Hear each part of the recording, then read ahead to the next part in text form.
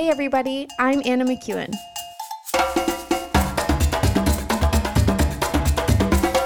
And now for Bob Switzer with the Epic Narrative. Well, welcome back once again to the Epic Narrative. We're so jacked, stacked, and racked, ready to go today. Now, if you were paying attention, you saw this week's episode's title, Family Tension. And for some of you, that's a story of your life. No, that's not nice.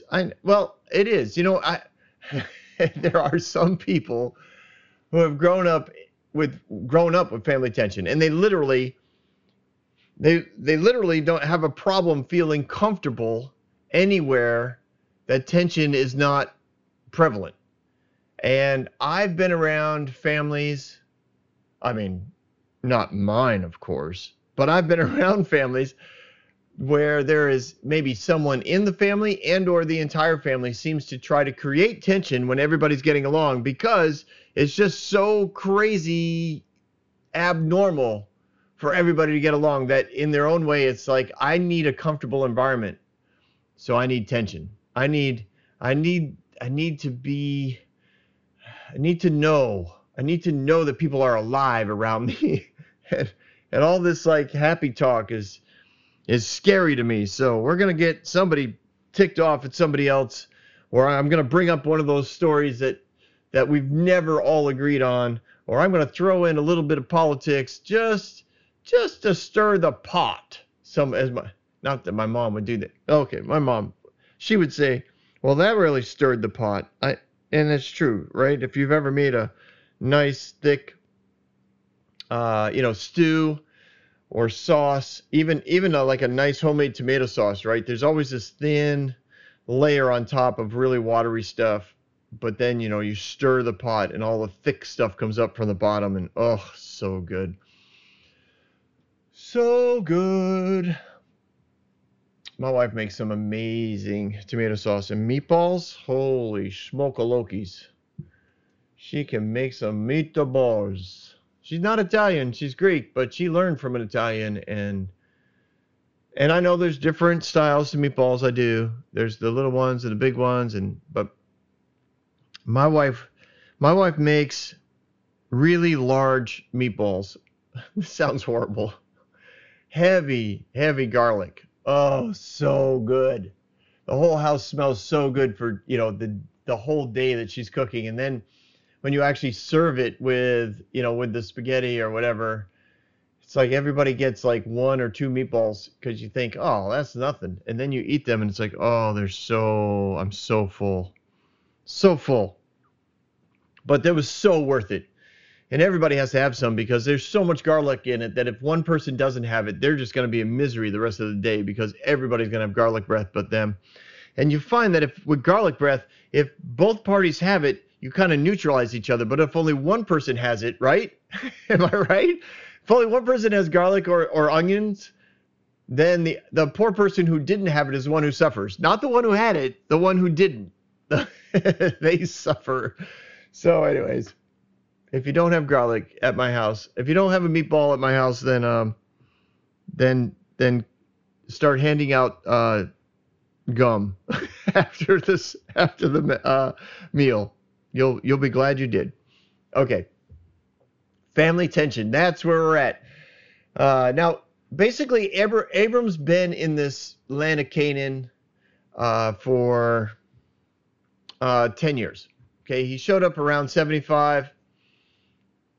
And by the end of this chapter, he's 86. And this chapter takes about a year. So at the beginning of the chapter, he's basically 85 years old. And, it's not been an uneventful 10 years, but it's not like he's cranking out ridiculous, what do I want to say?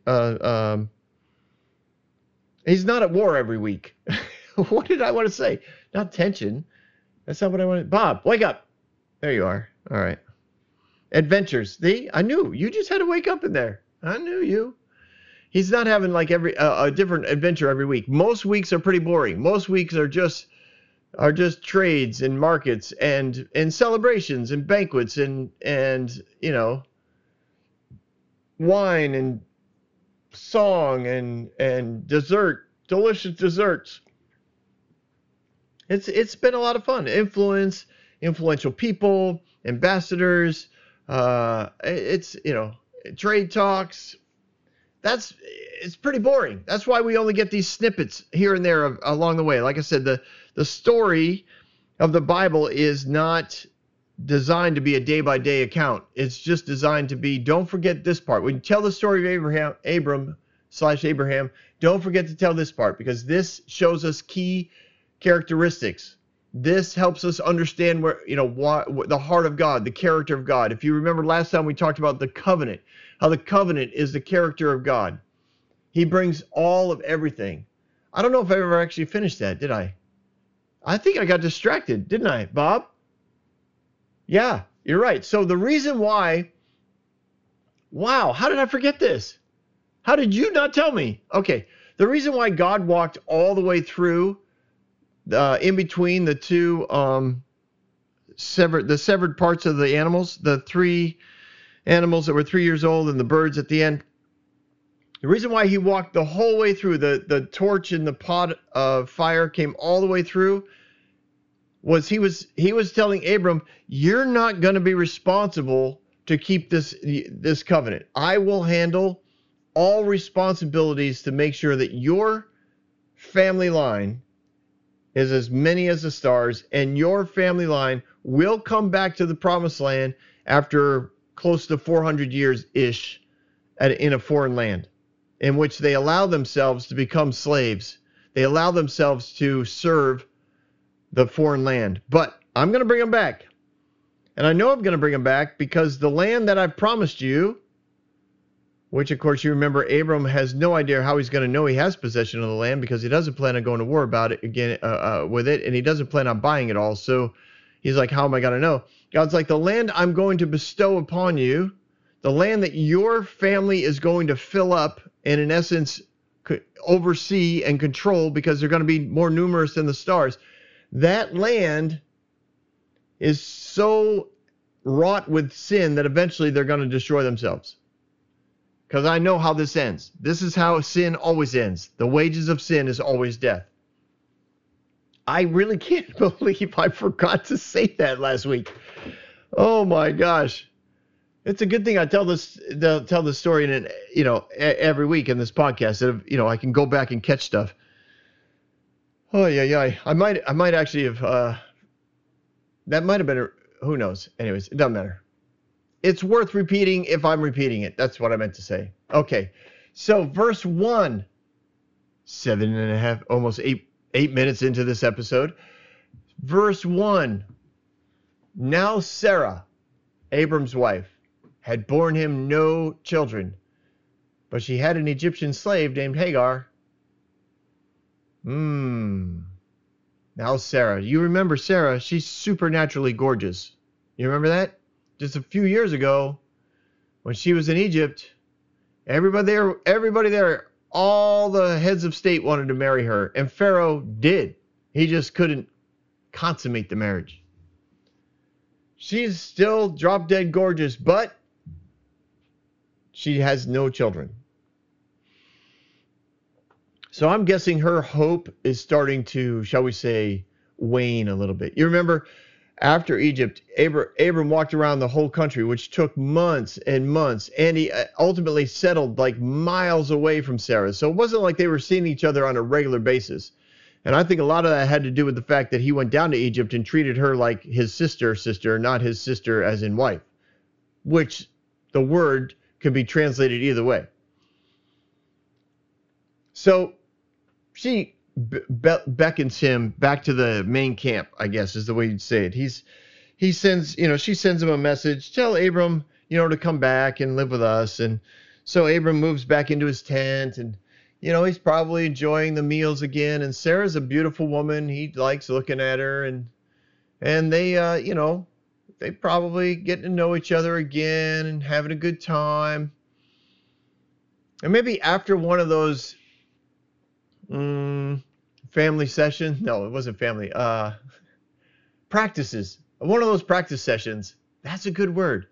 No one will know what I'm talking about except those that are really following along. So after maybe one of those practice sessions, maybe not. It's up to you. Verse 2, she says to Abram, the Lord has kept me from having children. So she's blaming this on God. God has kept me from having children. So I have a solid plan. Because clearly, if I'm not supposed to have children for you, I'm supposed to make sure that you have children, which I can do because I have a slave. I have a slave through which you could attempt to have children. Now, I'm guessing she's fertile, but I don't know that. And we won't know unless you try. And maybe this whole time, maybe you were supposed to be trying. Maybe, we picked her up in Egypt along with a whole lot of other things. We picked her up in Egypt. Maybe she's supposed to be the surrogate mother. So after Abram had been living in Canaan for 10 years, Sarah, his wife, took the Egyptian slave Hagar, gave her to her husband to be his wife. So this is not like a concubine situation. This is a straight up marriage.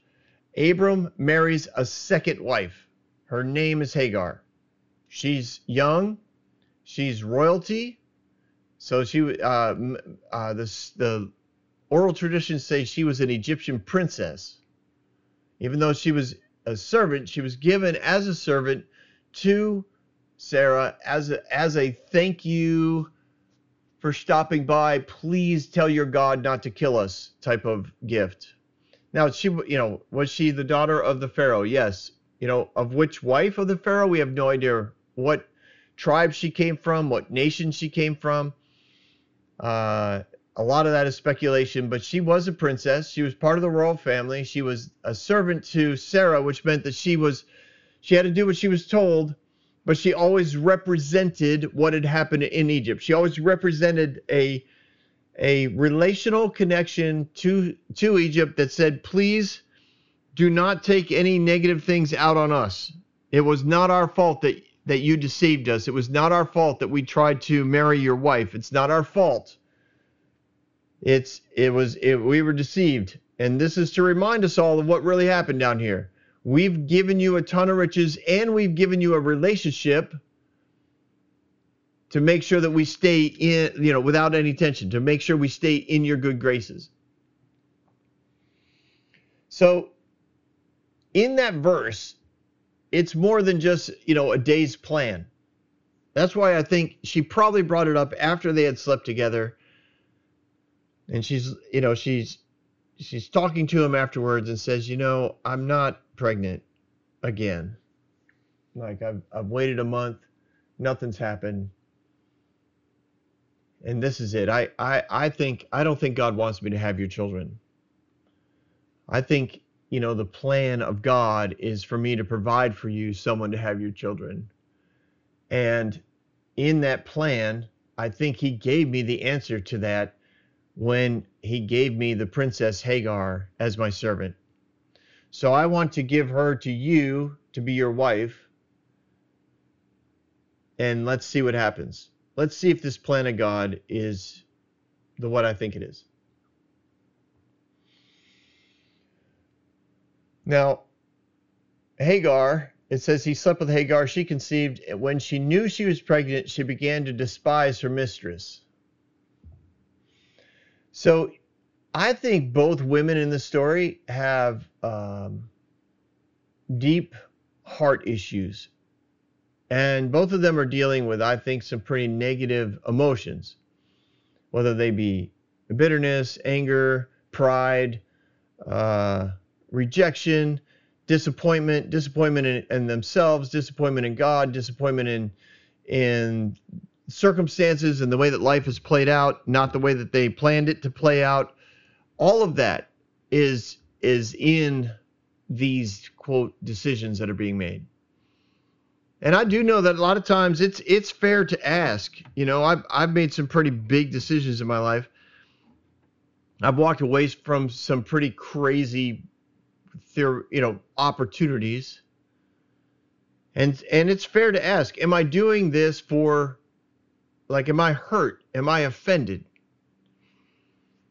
And I find that asking yourselves those questions, asking yourself that question, if you can answer them honestly, I think it's a great way to process the decision-making world. And there's been many times where I've thought, okay, I'm going to make this decision. And I've done the processing of, am I hurt? Am I offended? And then it turns out I am. And then it turns out that if I take care of that hurt, if I release forgiveness, if I make the effort to be thankful, if I do what's necessary to do the right thing, then I am released from that tension, and then the decision no longer is imperative. I don't have to make that decision. A decision that I was like totally convinced needed to happen. And most of the time, it's not that I'm going to leave somewhere. It's that I have to have this conversation. I'm going to have to talk to them. I'm going to have to talk to them because I'll tell you right now, this is the way they're seeing things, and this is why they're wrong. And I need to help them see this. And in helping them see it, I can correct, this lie that they're believing about themselves or about me or about their circumstances, and I can finally straighten out the whole relational connection because I see this so clearly. And then I hear the Holy Spirit say, so how are you doing about this? And then I'll hear my answer be something like, well, I guess I'm kind of hurt, or I guess I'm kind of okay. Well, let's work this through. And by the time I'm all done working through, it's like, yeah, I actually don't need to talk to them at all because I was 90% of the problem. And once I took out the 90%, I really didn't care about the last 10%. They're fine. They're going to be fine. I'm fine. They're fine. We're all good. We can just move on.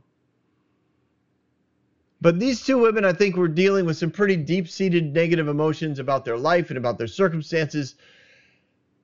I mean, you can picture Hagar, an Egyptian princess, at the very least, figuring she's going to be released to be married to an ambassador, to an emissary, to some sort of royal connection and somewhere around the world. And instead, she's given as a servant to a barren tribal leader from Assyria who doesn't even live in Assyria near Nimrod and all the wealth and ambiance of that world. No. She lives in a tent in the middle of a big old field in the middle of frickin' Canaan.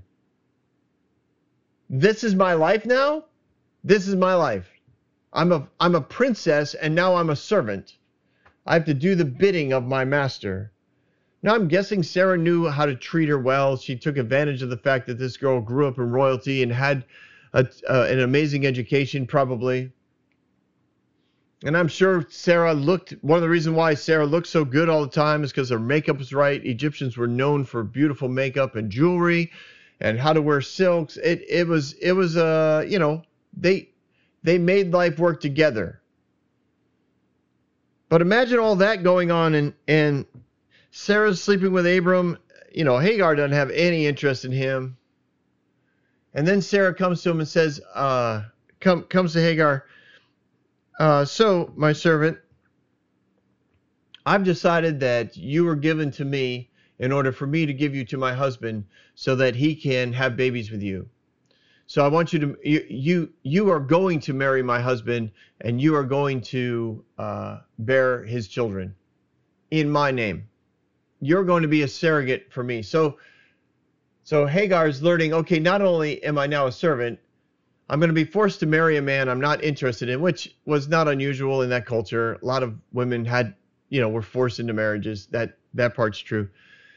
You're going to be forced to marry a man that you're not interested in and bear his children. But just so you know, they're not going to be your children. They're going to be my children. And they're going to belong to Abram and I.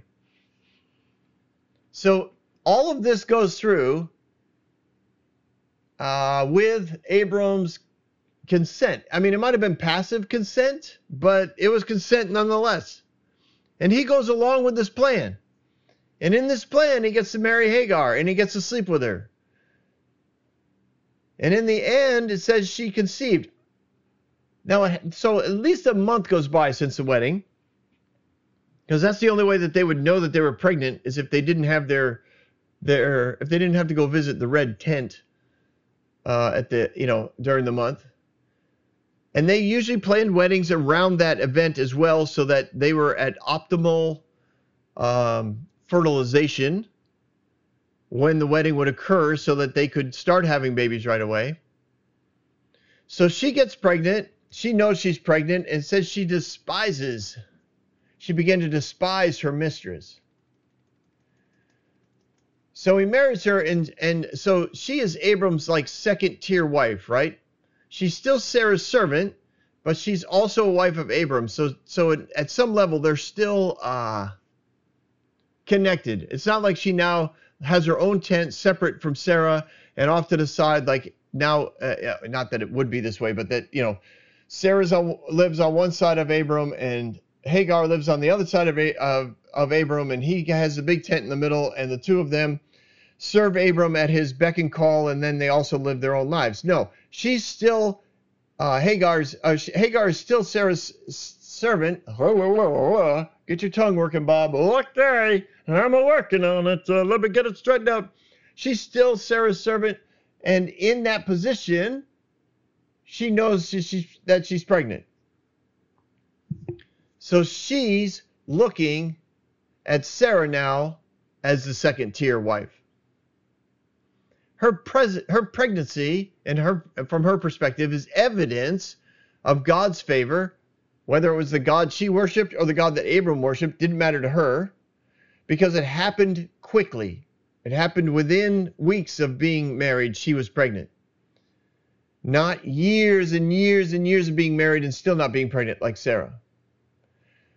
It also, she saw this as evidence of her righteousness.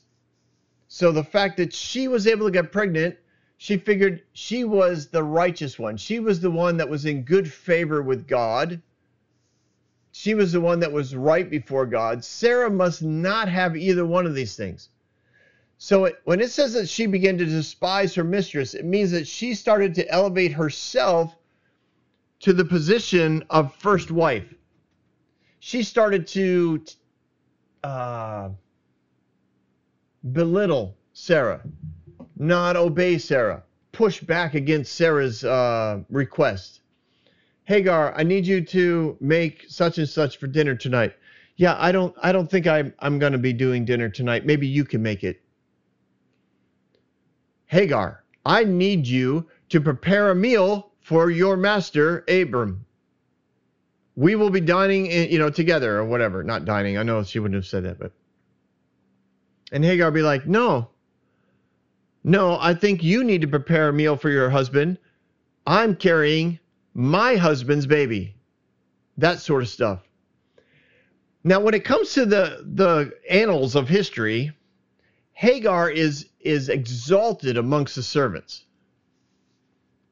She is somebody who is one of them, who is now married to the master, an incredibly wealthy, influential man, and she's carrying his child, which means she will forever have a position within the family.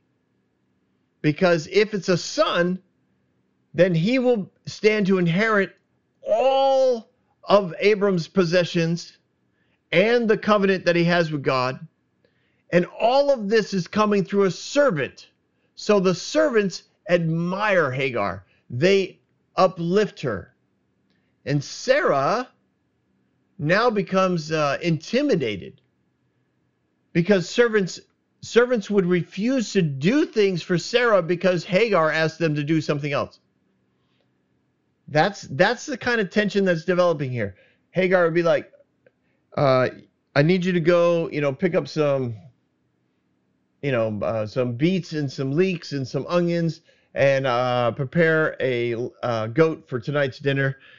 And then the servant would see Sarai, and Sarah would say, hey, I'd like to do some lamb for dinner tonight. Can you pick up some whatever, dill and saffron and something else? And they'd be like, no, Hagar wants to do goat tonight. I'm already going to pick up the necessary things for her. But I told you we're doing lamb. Well, you need to check with Hagar on that because she already told me what we're doing for dinner. That's the kind of stuff that was going on. That's the kind of tension that was building. Sarah had become intimidated. She couldn't push back because of the fact that Hagar was elevating herself. Now, Hagar, in essence, starts to live and move as royalty again. She moved from this mindset of, I'm a servant of Sarah in obedience to the Pharaoh, to this place of, I'm now a queen. I'm now in charge. And she knew how to operate in that royal mindset, and she steps right into it and becomes intimidating and belittling to Sarah. So Sarah doesn't know what to do. She doesn't know what to do. Sarah goes to Abram in verse 5. I love this. You are responsible for the wrong I'm suffering. I put my slave in your arms, and now she knows she is pregnant. She despises me. May the Lord judge between you and me. So she goes, not only complains to Abram about the behavior of Hagar, she blames Abram for the problems that she has with Hagar because Hagar and Abram went along with the plan that Sarah gave them.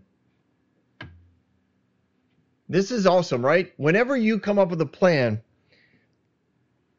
and you got to remember, I believe she brought God in on this, right? God told me, God's kept me from having babies, so I'm going to provide a way for you to have babies in place of me.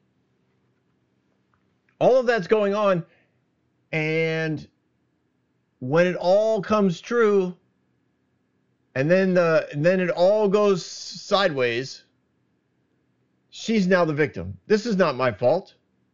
Abram, you're the one who slept with her. You're the one who took her as a wife. Just because I said it doesn't mean that you had to do it. And now that she is pregnant and the plan's working perfectly, this is clearly a problem for you. Now, Abram's choice literally sets the direction of two nations. Two brothers, ultimately, right? Let's not pretend we don't know how the story goes. Two brothers will be at odds against each other, and their nations will be in tension against each other for thousands of years. And it kind of all hinges right here. Abram had a choice. He had a choice, a huge choice.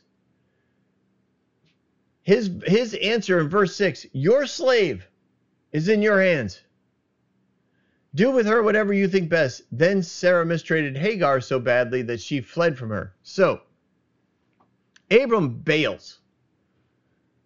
Abram says, listen, she was your slave before she was, or servant before she was my wife, so therefore you still have rule over her, not me. So do with her whatever you want. He bails on responsibility. He bails on honor. He could have honored Hagar as his wife and honored Sarah as his wife, and he could have brought reconciliation between the two. He could have directed them to figure it out. He could have said, listen, Sarah, she's my wife. You're my wife. I won't have tension in the home. We need to figure this out. He didn't say, you know what, let me go to God and let me ask him, what do you think we should do here? He's not, there's so many different ways that he could went at this. There's so many ways he could have brought reconciliation to this. Oh, I don't know. Was he internally conflicted? Yes, I think he had tremendous tension. He had a new young wife who was pregnant. I'm sure he hoped it was with his son. He had a beautiful wife he had been with for years who had been through so much of life and life experiences, had worked through so much tension and danger and success and blessings and favor. He looked at her and he thought, gosh, she's awesome, but she's never had a baby. And this one over here is gorgeous and young, and she has my baby. Like, I don't know what to do. I don't know what to do. And rather than say, get along, figure it out, he's like, do with her whatever you want. It's your choice. She was your slave before she was my wife. Go for it. So Sarah, bolstered in her in her approach with the backing of Abram, right? If Hagar goes to Abram now, all she's going to hear is, you belong to Sarah. Figure it out. Do what you're told to do, and let's just all get, let's just do this right. You're servant first. You're my wife second. You're my second wife. So let's keep it that way. So it says that Sarah mistreated her, and man, this is an aggressive word. All right, this is a lot of hostility. This word carries with it abusive type of behavior, emotionally, and possibly physically.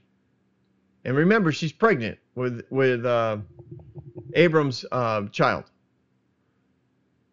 So Sarah's putting Hagar in her place, and because of her violence toward Hagar, the servants turn against Hagar as well, because if they side with Hagar, then they also become abused. So Hagar's feeling incredibly alone. She doesn't have the backing of Abram, which is horribly dishonoring on his part, and weak-minded and lazy, and just that's just bad all the way around, right? She doesn't have the backing of Sarah, obviously. She doesn't have even emotional or physical support of the other servants, whom at one point exalted her and thought she was awesome. So there's a ton of tension, a lot of hostility, and Hagar just runs. And the stories of Hagar running is like literal, like maybe a bag of food, bread, and a bottle of water. Like she just takes off running. And it says the angel of the Lord found Hagar near a spring in the desert. It was the spring that is beside the road of Shur. So that's where God meets her. He was there, where she was. God's response to Hagar is really important. The Lord says in verse 9, the angel of the Lord says to her, go back to your mistress and submit to her. The angel added, I will increase your descendants so much that they will be too numerous to count.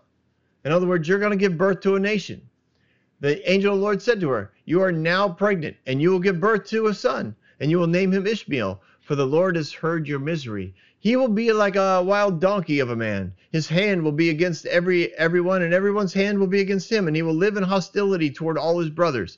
I'll break that down in a minute. I know that sounds horrible. And she gave this name to the Lord who spoke to her. You are the God who sees me. For she says, I have now seen the one who sees me. That's why the well is called Beer Lahai, and it's still there today between Kadesh and Bered. So Hagar bore Abram's son, and Abram gave the name Ishmael to the son she had born. And Abram was 86 years old when Hagar was born to Ishmael. When Hagar bore him Ishmael. Read the verse, Bob, and then go on with the story. I get so excited. I skip the part where I actually have to read and just hope that I got it right on my way out. All right. God's response is this. He wants Hagar to keep the family together. That's what he's saying. He's like, go back and serve Sarah. He doesn't mean go back and be beaten by her, go back and be emotionally traumatized by her, go back and be belittled and subservient and just crawl on the ground because that's your destiny, that's your purpose in life. I want you to be, a slave. I want you to be this worm of a person. Because that's not the heart of God, because we know what the heart of God is to bring about someone's the identity and destiny that he gave them at the beginning. He wants them to be somebody who is always connected to the Creator God. He's saying, go back and serve. It's kind of the opposite of the word where it says Lot parted from Abram, and it's more than just physically, it's talking about spiritually. He's saying, go back and spiritually align yourself with Sarah. Get yourself in the right place with me. Now, she was not surprised by the angel. She was not surprised to be talking to God. Why? Because this was not a unique, like out of the blue experience. Talking to God was something people did in the family of Abram. It's something that Abram did on a regular basis. So this was not some sort of out of the blue thing. This was an opportunity for her. And she interacts with him in such a way that she goes back. So God's response is restoration. He wants Hagar to keep the family together. He says, listen, the brothers are actually both going to be nations. He doesn't say one will be a slave and one will be a master. There's no hierarchy given here. He goes, they're both going to be nations. God always has more blessings, right? So many times somebody sees another person being blessed and they think, oh, I missed out. Oh, I could have been a multimillionaire. I could have been a world-renowned author. I could have been a world-renowned speaker. I could have been. We treat other people's favor from God as though God, had emptied the bank account, and now we have to wait. The next generation gets the next round of blessings from God. God always has blessings. Do you understand what he's saying here? He's saying, listen, Hagar, I'm still going to be faithful. I'm still going to be there. As a matter of fact, I'll make sure that you have so many relatives, an entire nation is going to come from you as well. But that doesn't mean that Sarah won't have a son, and Sarah's son also won't be a nation. The two nations are going to be hand in hand. That's where it says, he's going to be a wild donkey of a man, which means he's going to have tremendous focus. He's going to have tremendous tenacity. He's going to be considered not ignorant. What's the word? Bullheaded? No, Bob. Oh, you're no help. Thank you. He's just going to be, he's going to have that, that tenacity to go out and make something happen, to do the hard work and make it look easy. That's what donkeys do. And then he says, his hand will be against everyone and everyone's hand will be against him. It doesn't mean that they're going to be punching each other. It means they're going to be in proximity. His name's going to be God will hear. And he's going to be in proximity to his brother. They're going to be working for each other. Brother and brother will work together. They're going to both need each other in order to accomplish what the other one is doing.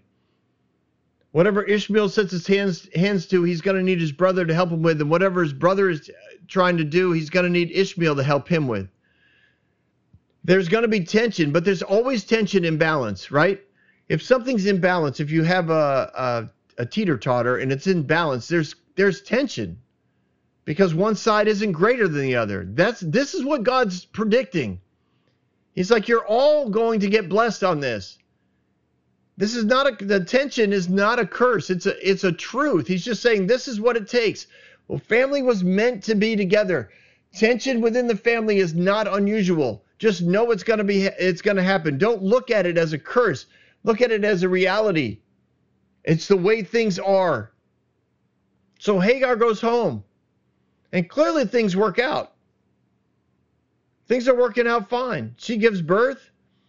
And they name him Ishmael, just like, God told her to. I have a feeling that Abram and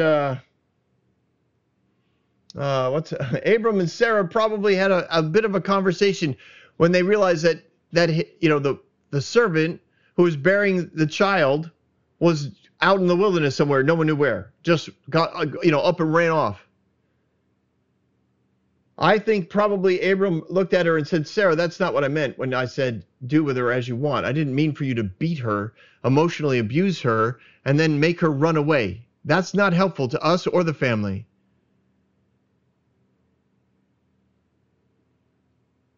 So things worked out. She came home. She had her promises from God. God heard and saw the one who was feeling unseen and unheard.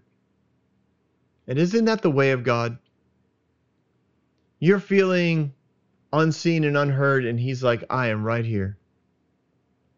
You think all the blessings that clearly Hagar believed all the favor and blessings were on her, and then things turned suddenly, and she literally thought all these blessings were now a curse. And God's like, no, they're a blessing. I always bless. I don't turn the blessings into a curse. No, the enemy tries to have you do that. The enemy was part of this, right? The enemy wanted death to Hagar. The enemy wanted death to the child. God's like, no, I want restoration. I want family, and I've got more than enough blessings for everyone to share. And these brothers are going to work together. And that tension is going to be real, but it's going to be amazing because the whole world is going to be blessed through Abram, and I promised him that. I am not short on blessings or short on following through on my promises. None of your choices are going to make a difference. That's why I walked in between all of the split up animals, because I cover both ends of my covenant. Because the covenants with men can get a little shaky. They can forget to follow through on things, but not me. Not me. All right, everyone, I'm glad that you hung out with us today. Another amazing chapter in the book of Genesis. I'll see you next week on The Epic Narrative.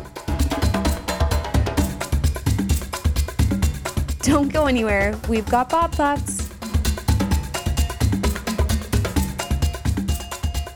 All right, welcome back to Bob Thoughts. So this week when I believe I'm coming to you from South Dakota this week. I'm not recording it in South Dakota, but my life is pretty flexible. I get that's what happens when you're jobless and homeless. You have a lot of options you get to work out. Anyways, I want to talk some of my thoughts regarding being offended.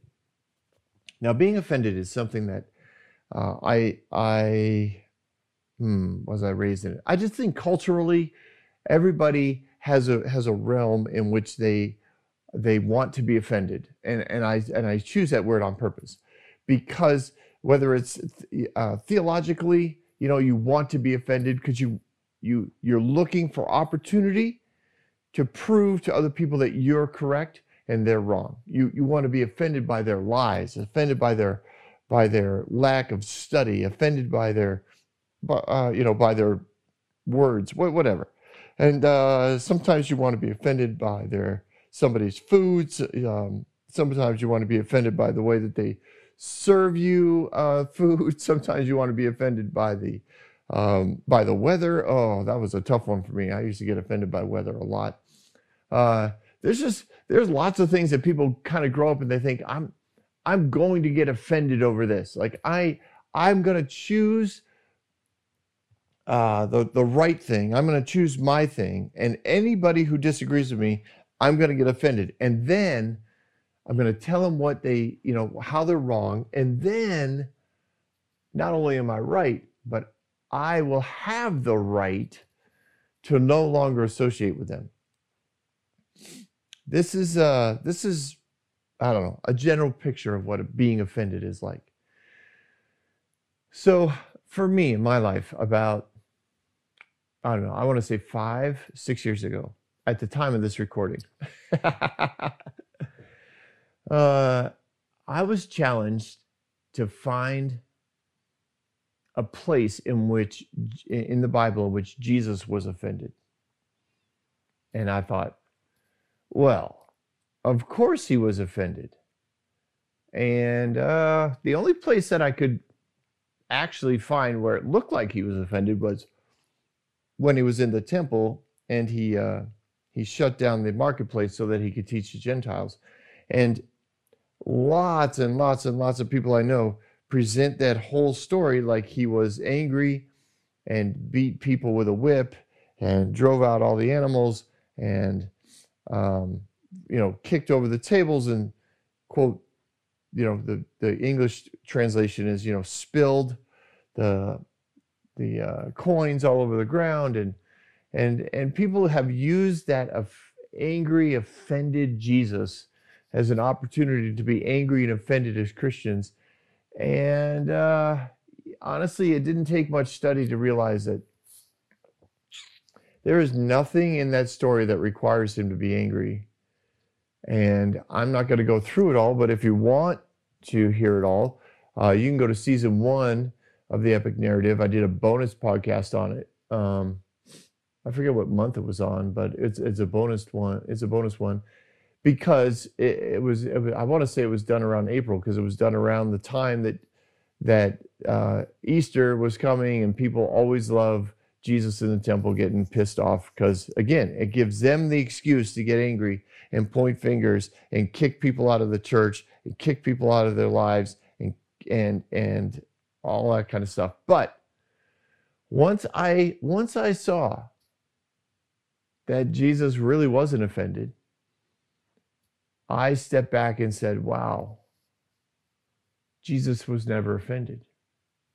Now, did Jesus deal with lies? Yes. Did he deal with religious tension?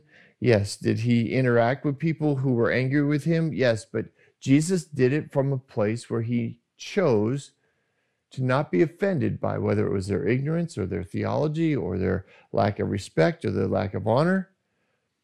He chose to approach life from a place of no offense. And after all of that, now I've shortened a massive journey in my life, but I got to a place where I said, all right, I'm going to choose to not be offended anymore. Now, it takes practice, for sure. There were times I really felt offended, but as I did the questions, and I mentioned it in today's episode, I asked myself, Bob, what are you offended about? What about this makes you angry? And most of the time, it was a choice I was making because I had made a decision. I had chosen to believe something. This person didn't agree with it, and I was going to be offended. Or sometimes it was because that person's behavior was so rude, I was going to be offended. Or that person was so inconsiderate with my time. Oh man, I'm so time oriented. But somebody who took advantage of my time or didn't consider it my time, I would be offended, incensely offended. And sometimes, I'd be that way at red lights or people who, when I couldn't find a parking lot and I was in a hurry. Time tripped me up for a long time when it came to offense. It really did. But it's been a good journey. And what I've found is I don't have to be offended. I don't have to be offended. And I've had some very difficult conversations with people throughout the years. People in authority over me. And many times they want me to be offended. And I'm not.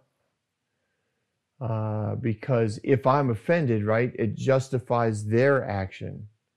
They can say, well, Bob just got offended and, we couldn't have that on staff, so we, whatever. Like, and I'm not, I probably got too personal.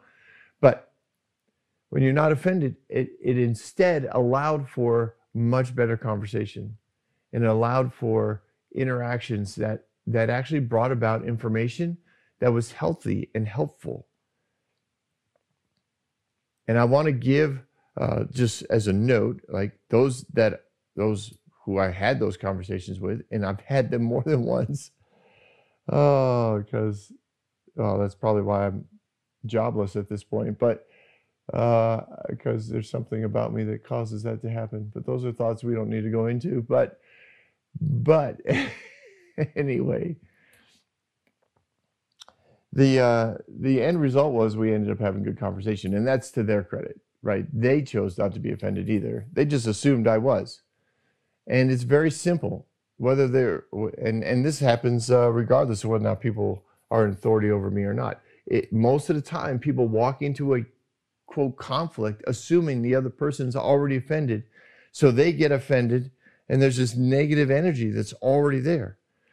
I purposely, when I'm in a restaurant, will ask for the the manager, and their immediate question is, basically, what's wrong and how can I help? And I love to call them over and tell them how wonderful everything is, because I just alleviate that tension and give them this awesome experience with talking with somebody who's not offended, because I'm not going to get offended. I'm going to continue to choose to not be offended. I want to encourage you guys. You don't have to be offended. You can choose to not be offended. And I know that there's some who are going to listen to this and be like, in complete disagreement. As a matter of fact, there's some people who might listen to this and get offended over the fact that I'm not offended, or that I think anybody can go through life and not be offended. That's going to be offensive. It's kind of funny, right? But that's fine. I could be wrong. This is what I know. My life is far more filled with joy and hope and peace since I've chosen to not be offended. And anytime I sense that offense rolling back into my life, I sit back and say, okay, what's going on here, Bob? What about the circumstances causing you to think that you have some sort of right here, that you have some sort of defensive position to hold here? And so far, it comes back to I don't. I really don't. I might have an opportunity for a conversation, and I'm going to come in at that conversation not from a place of offense. I'm going to come at it from a place of life-giving questions, not accusational questions, not defensive questions. Those questions are always fun, right? People are like, no, I'm not going to get into it. Anyway, those are my thoughts today. We can talk about questions some other day. We've already gone over 10 minutes. You guys are awesome. Thanks for sticking around. Have yourself a fabulous day.